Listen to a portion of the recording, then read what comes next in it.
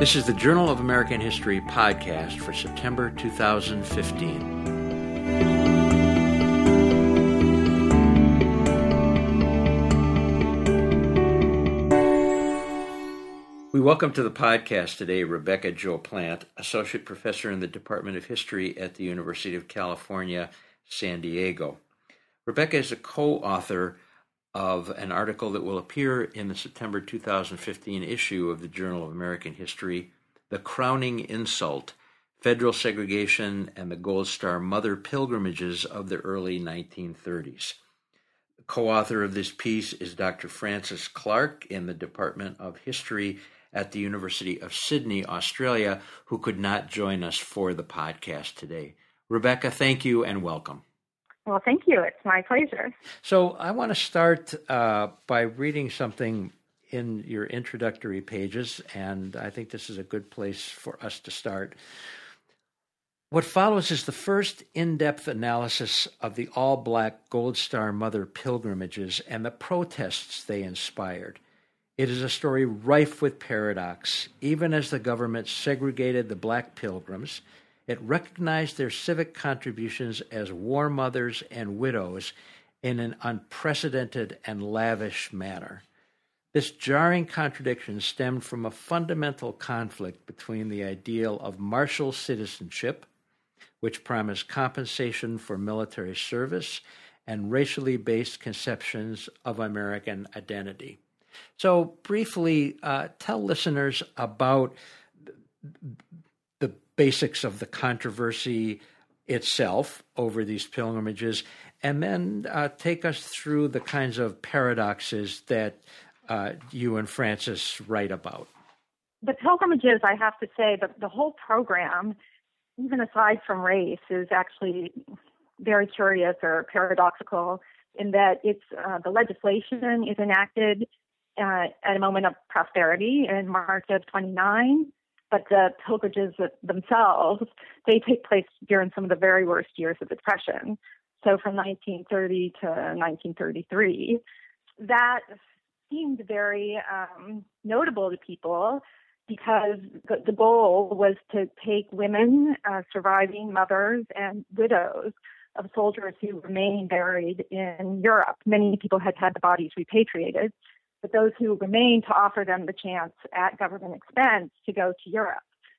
But what happened was the way the trips evolved, they became much more lavish, and they're really like 2-week vacations, essentially, and not counting the week it took to get to Europe and then the week it took to come back at that point. So basically what you have is in 1932, when bonus marchers are protesting in Washington, D.C., you have, other officials and the U.S. Army is kicking them out. You have other U.S. officials, Army officials who are officers taking Gold Star mothers around Paris on sightseeing tours.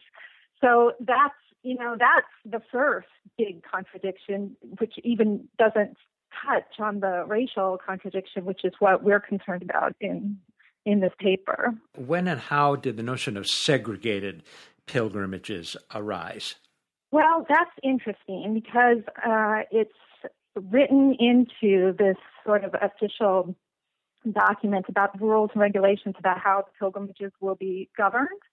But people don't, and that comes out, I think, in January of 1930, but it's not until the spring that the question, as they're putting together the groups, that the questions began to arise, like, how are people going to be transported? And all of the other groups are, they're sent together according to their state or their region, but the Black Gold Star mothers, of course, are segregated out.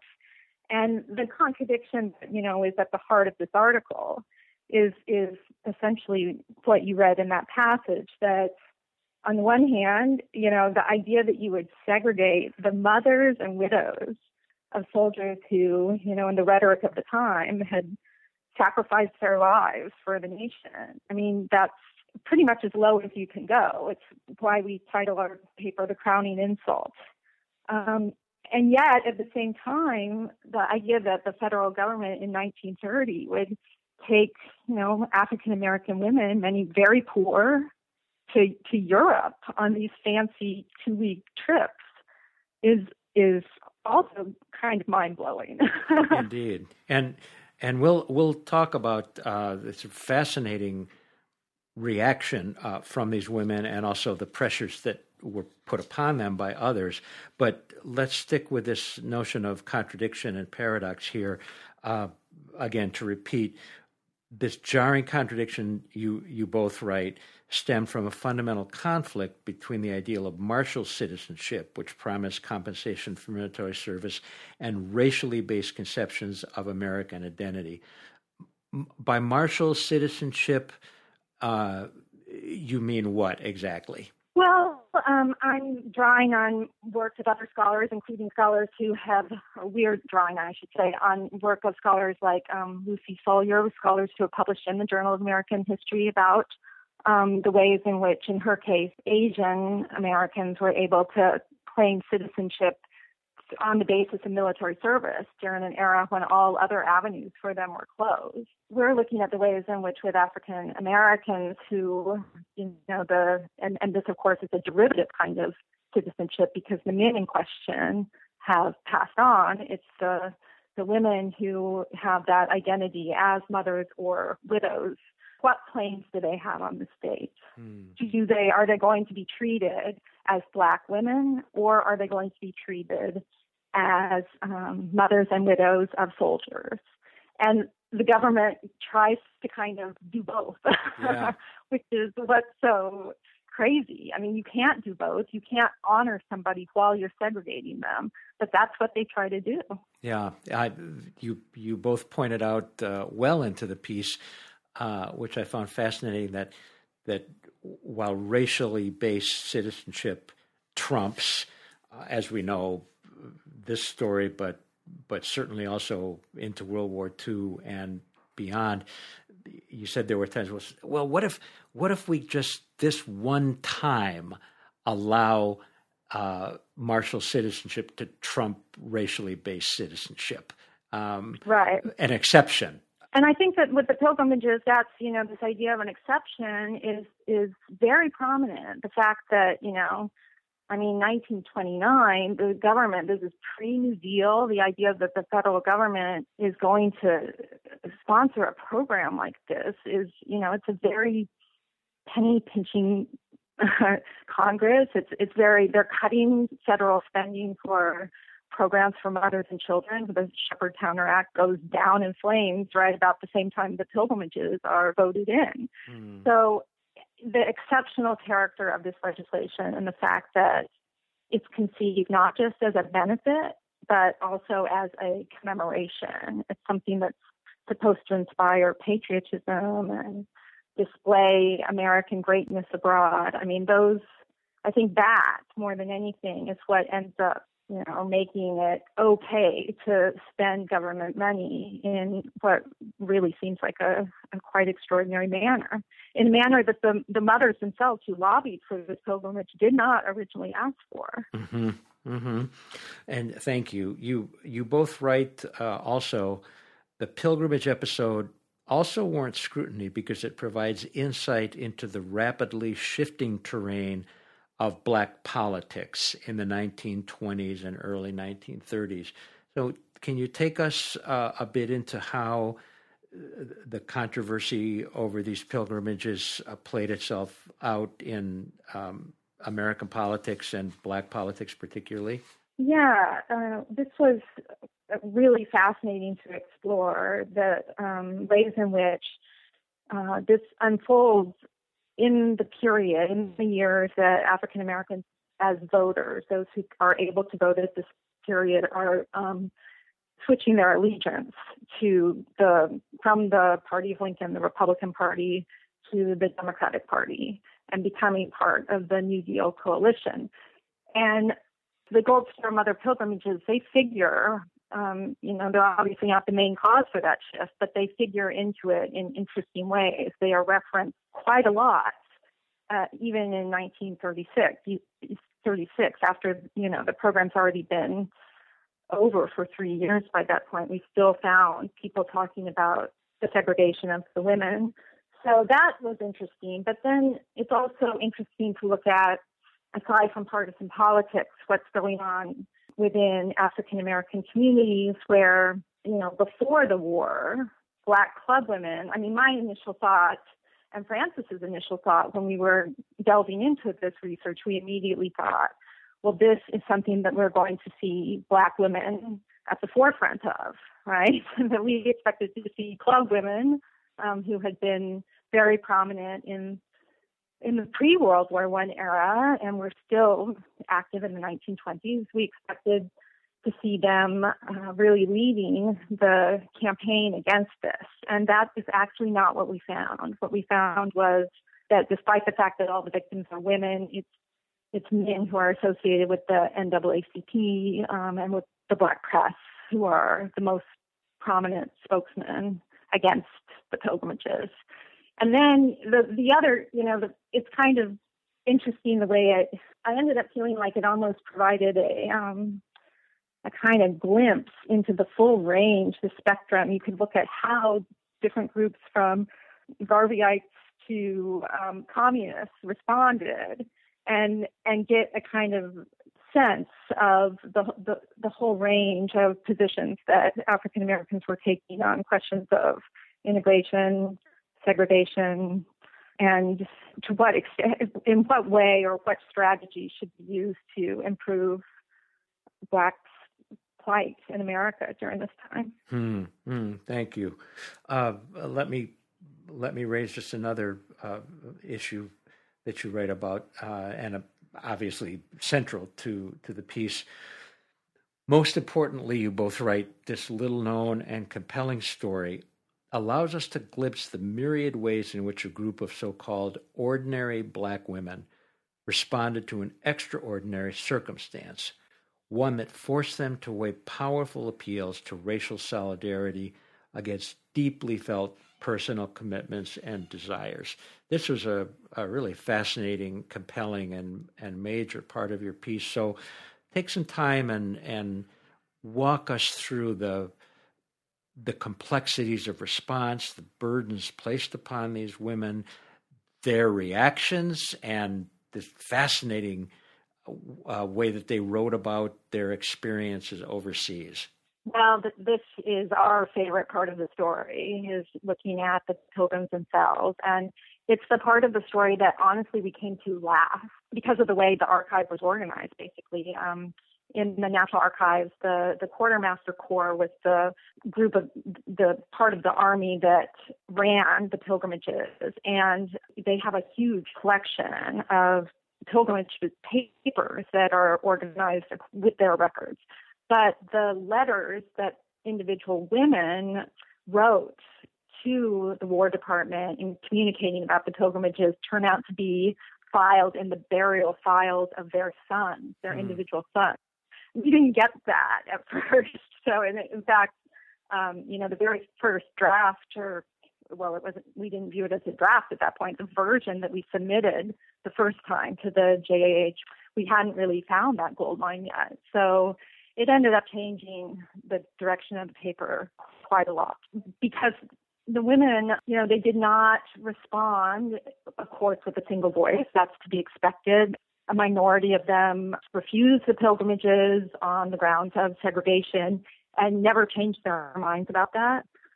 Another group of them refused initially and then ultimately did change their minds, in part because other women had gone on the pilgrimages and came back and wrote to them and basically said, you will be treated like a queen. You don't want to miss this opportunity. About half of the women who had written letters of protest to the government end up actually and saying that they're going to boycott the program, end up going. And then another group, they accepted and never changed their minds. That's the largest group. And then, interestingly, there was a group that initially said no, initially refused the offer. And then apparently because of they didn't want to have anything to do with the federal program. And then apparently because of the kind of reports that they were hearing And the government would write to the women every year and ask again. And they ended up saying, yes, we do want to go. So there was a very wide range of responses. What was so interesting was that, they really focused on the kind of treatment that they received in the hotels, in the kind of service, the quality of the meals they had.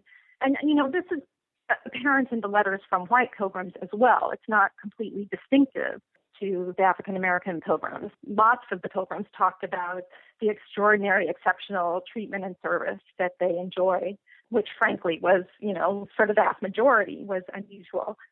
But for the African American pilgrims and for women in particular, of course, this took on a whole other political dimension, to be treated like a lady, to be treated in a way that was not just recognizing your citizenship as an American, but was doing it in the gendered way that white women's citizenship was recognized, to a respectable lady. That was very interesting, that their response to the men who were the middle class men who were essentially saying, if you go on this pilgrimage, you will betray your son, you'll betray the memory of your son. And you'll be, a traitor to the race. I mean, the rhetoric was pretty extraordinary. And they, again and again, pointed to how they were actually treated as a way of responding to that criticism. Yeah, you mentioned, I thought it was fascinating. You both mentioned that some of them began a counter protest letter writing. Right, a kind of counter campaign. Yeah, they basically were, and of course this was something that the pilgrimage officials really encouraged, the idea that they're going to counter all the bad press, and the Hoover administration obviously has its own motives for this. It wasn't out of benevolence. They had taken a lot of flack and were toward the segregation, and they actually don't want to give the women further cause for complaints. They want to appease them, and so they do. They go, and that message comes down from up high, and so they really actually go out of their way to really try to treat the pilgrims, even better than the white women, if such a thing is possible, as one of our sources states. So, that in and of itself is kind of, again, it's counterintuitive, but that had to do with partisan politics and with concerns about America's image abroad. So they were criticized, of course, in the French press for segregating the women. So these women did, several of them. One of them writes 94 letters. She doesn't just write letters. She actually travels to rural churches at her own expense to talk about her experiences. In some of these cases, these women they'd formed relationships with some of the people who were running the pilgrimages. This woman in particular, Willie Rush, they had provided pretty extensive medical treatment for her because they singled her out as someone who could be a good spokesperson for the group. So, she had something to gain as well. She was interested in going again as a hostess, which didn't end up happening. But that's not to say that it wasn't genuine, but people are acting out of a variety of motives, I think. Yeah. You point out the burden that is placed on these African American women that white bereaved mothers don't have to face. The pressures being put on them. Don't go. You have a wonderful quote here from the Defender. Mothers, don't shame those boys further by going to visit their graves on Jim Crow ships. And yet, as mothers, they want to go, even though they're being asked not to. And you both write, at the same time, male activists and commentators interpreted the government's act as an affront to black manhood in general. And so here's yet another burden placed on these black mothers. Can you talk about that a little bit? Yeah, I mean, this language of kind of race motherhood, Aaron Chapman and some other scholars have written very powerfully about how that develops in the 1920s or becomes even more pronounced. And the idea that it's incumbent, part of what being a Black mother means is instilling this kind of, fierce racial pride and this ability to, give your children the strength to go forth into a hostile world and still survive and thrive. And that's, of course, an extremely tall order. But what it means is that, Black motherhood is politicized in quite intense ways. And that's true, from the get-go, but it becomes more articulated in the 1920s, that discourse of race motherhood. So the men at the Chicago Defender and the NAACP, they are very much drawing on that rhetoric and using that to try to, persuade the women to behave in what they see as the manner that will best forward the well-being and political progress of African Americans in general. And doing that, refusing the pilgrimages, making a stand against segregation is what these women need to do. I mean, we talk about this at the very end of the article. We look at one particular woman and her response to, getting the invitation from the government. And she was a woman who had grown up in South Carolina, had lived most of her life in a very segregated area. And for her, it's easy to see how the idea of accepting the pilgrimage and being treated in a manner so radically different than she had been treated for most of her life by whites, that actually seems like a more radical stance than protesting because of segregation. So it's complicated, and the way people respond to these issues, of course, it has everything to do with their class, where they're from, their gender, even generational differences. So there's a lot at play, and part of what we really wanted to do was kind of unravel that complexity of, what led people to take the positions that they did. Sure, and which you do very well. The last section before the conclusion is absolutely fascinating section called The Cattle Boat Rumor, Party Politics, Propaganda, and Collective Memory. This was a story with which I was totally unfamiliar. So take us into the cattle boat rumor, what the rumor was, why it had such power.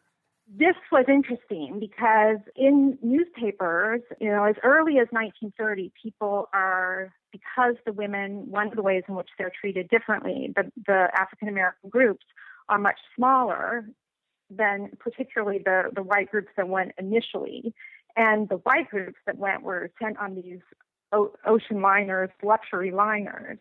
And the Black groups were sent on ships that were, they had originally carried freight, but they'd been retrofitted as passenger ships. And as it turns out, the same ships would be carrying the smaller white pilgrims in later years. But what gets the press, of course, is that initial distinction between these, luxury liners and these, second class, the ships that could only provide sort of second class transportation. So there's a lot of focus on the mode of transportation early on. That's part of what's highlighted in the very initial protests. There's this idea of saying you might as well have sent them on a cattle ship. That using that kind of language as a sort of metaphor takes off pretty much as soon as the protests are heating up. But then by 1932, you start seeing accusations, and this is particularly in political context, that the Republicans, that the Hoover administration had sent the women on cattle ships. Just this outright assertion that that's how they had been transported. And that rumor really takes off. And to the point that, when Frances picked up on this before I did, but when we were initially looking at these sources, it seemed like, we were confused ourselves. Like, would they really have been sent on cattle ships? So we had to investigate. And there's other secondary work by, John Graham and Lisa Boudreau, who have written about the pilgrimages in general. It was easy to discover pretty rapidly that they weren't sent on cattle ships, but even some secondary sources, relatively recent books would say they were sent on a quote cattle ship, and it was very confusing. How were they actually sent? And that's in part because that rumor really it gained a lot of cachet, it's promoted for partisan political reasons to lure blacks away from the Republicans, but it's clear that it just resonates so deeply, the idea of sending women and particularly honored women, mothers and widows of soldiers, to Europe in the kind of transportation. Cattle ships at this time, they were for immigrants who couldn't afford regular passage, would work on cattle ships to get to Europe. They were very rough male spaces, not unlike the smoking cars that African American women would have to ride in, and that created such outrage that this was a intense point of contention around segregation for middle class women in particular. So it just the notion of transportation across the Atlantic Ocean in really substandard conditions, that just the resonance to slavery, to segregation, it was just very strong, and it made that particular rumor incredibly resonant, I think. Yes, you both write, excuse me, that this captures your words now, a larger truth concerning the gendered forms of humiliation and racial persecutions that blacks routinely experienced on the shadow of Jim Crow, resonated with images of the Middle Passage. And then I was fascinated with the way you conclude this section, that the women's own accounts were so strikingly at odds with this narrative, underscores how anomalous their experience of state-sanctioned Jim Crow had been, so exceptional as to be quite literally unbelievable. But that's fascinating in this particular historical circumstance. It also, it seems to me, speaks to the challenge that we as historians have, that sometimes the power of rumor is more powerful than human experience. Right. And, the fact that rumor had really gained so much traction, it, of course, colored our initial approach to this story. And so, what we were focused on initially was the differential treatment. So we were trying to identify these points in which the treatment really differed. And mainly the way in which it really differed was what I already said about the ships. And then in New York, the black women stayed at the Harlem YWCA and at black-owned hotels, while the white women were staying at, very elite hotels in Manhattan. Very notable distinctions, right?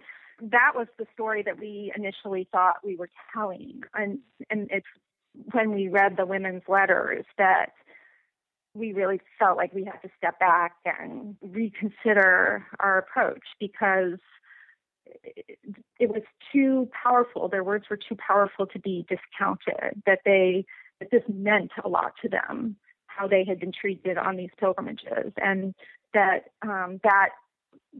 did not carry into the black press, which was, mostly male voices, and that story was, you really had to dig deep to get to that story. That story was hard to find, and it was against what, it was counterintuitive and against what everything in that we know about Black history at this moment would lead one to expect. So it took us a while to get there, to be honest. It's a very compelling part of the the essay, Rebecca.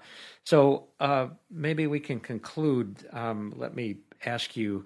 You and Frances, like all other authors in the JH, have to come in under a word limit. I'm sure you've memorized this, 14,000 words, including citations. But let's suppose that... I think you guys let us go a little over. Yeah, let's suppose that we had said to you, wow, this is such a great story. You can have as many words as you want, which, of course, other authors wouldn't appreciate. But let's just suppose we had said that. What are some of the other avenues that you both would have gone off on out of this story? I think that the primary one would be looking at how the French responded. And really, we have some sources that talk about that, the way that they encounter, American racism and their attempts to treat the women with particular respect, to show them that, France appreciates what the colored soldiers have done for us. That's a very interesting part of the story that we just, we couldn't include that. And there's a wonderful picture that we didn't include as well of the Pilgrims in front of what looks like Mount Vernon. And except that there's an American flag and a French flag flying at the top of the building. And what it actually is it's a replica of Mount Vernon that was at the famous colonial exhibit in 1931 that was held outside of Paris and that attracted millions of visitors and was, France's attempt to sort of showcase its colonies. And the United States and several other nations also participated, but here they have Mount Vernon represented, and yet there's no representation of the people who ran the plantation. There's no representation of slaves at this colonial exhibit. So, and then the Black women are presented there in front of Mount Vernon as American citizens, and yet they're being segregated. And, just to contemplate all the complexities of that, like a colonial exhibition that these African-American women are being brought to, like what they must have thought about all of this is just, we didn't find a lot of records that actually spoke to that particular event, but if we had had more room, we would have tried to dig even deeper into that aspect of the story. That's would be a great part of the story for sure, and maybe there'll be other opportunities to write about it. We've been talking with Rebecca Jo Plant, who is associate professor in the Department of History at the University of California, San Diego. She is a co-author with Dr. Frances M. Clark, who's a senior lecturer in the Department of History at the University of Sydney, Australia. They've written The Crowning Insult, Federal Segregation and the Gold Star Mother Pilgrimages of the Early 1930s, which appears in the September 2015 issue of the Journal of American History. Rebecca, thank you so much for taking the time to do this. Well, it was very much my pleasure. Thank you for inviting me. Thank you for listening to the Journal of American History podcast. Please join us in December for our next episode. If you have any comments or questions, please send an email to jahcast@oah.org.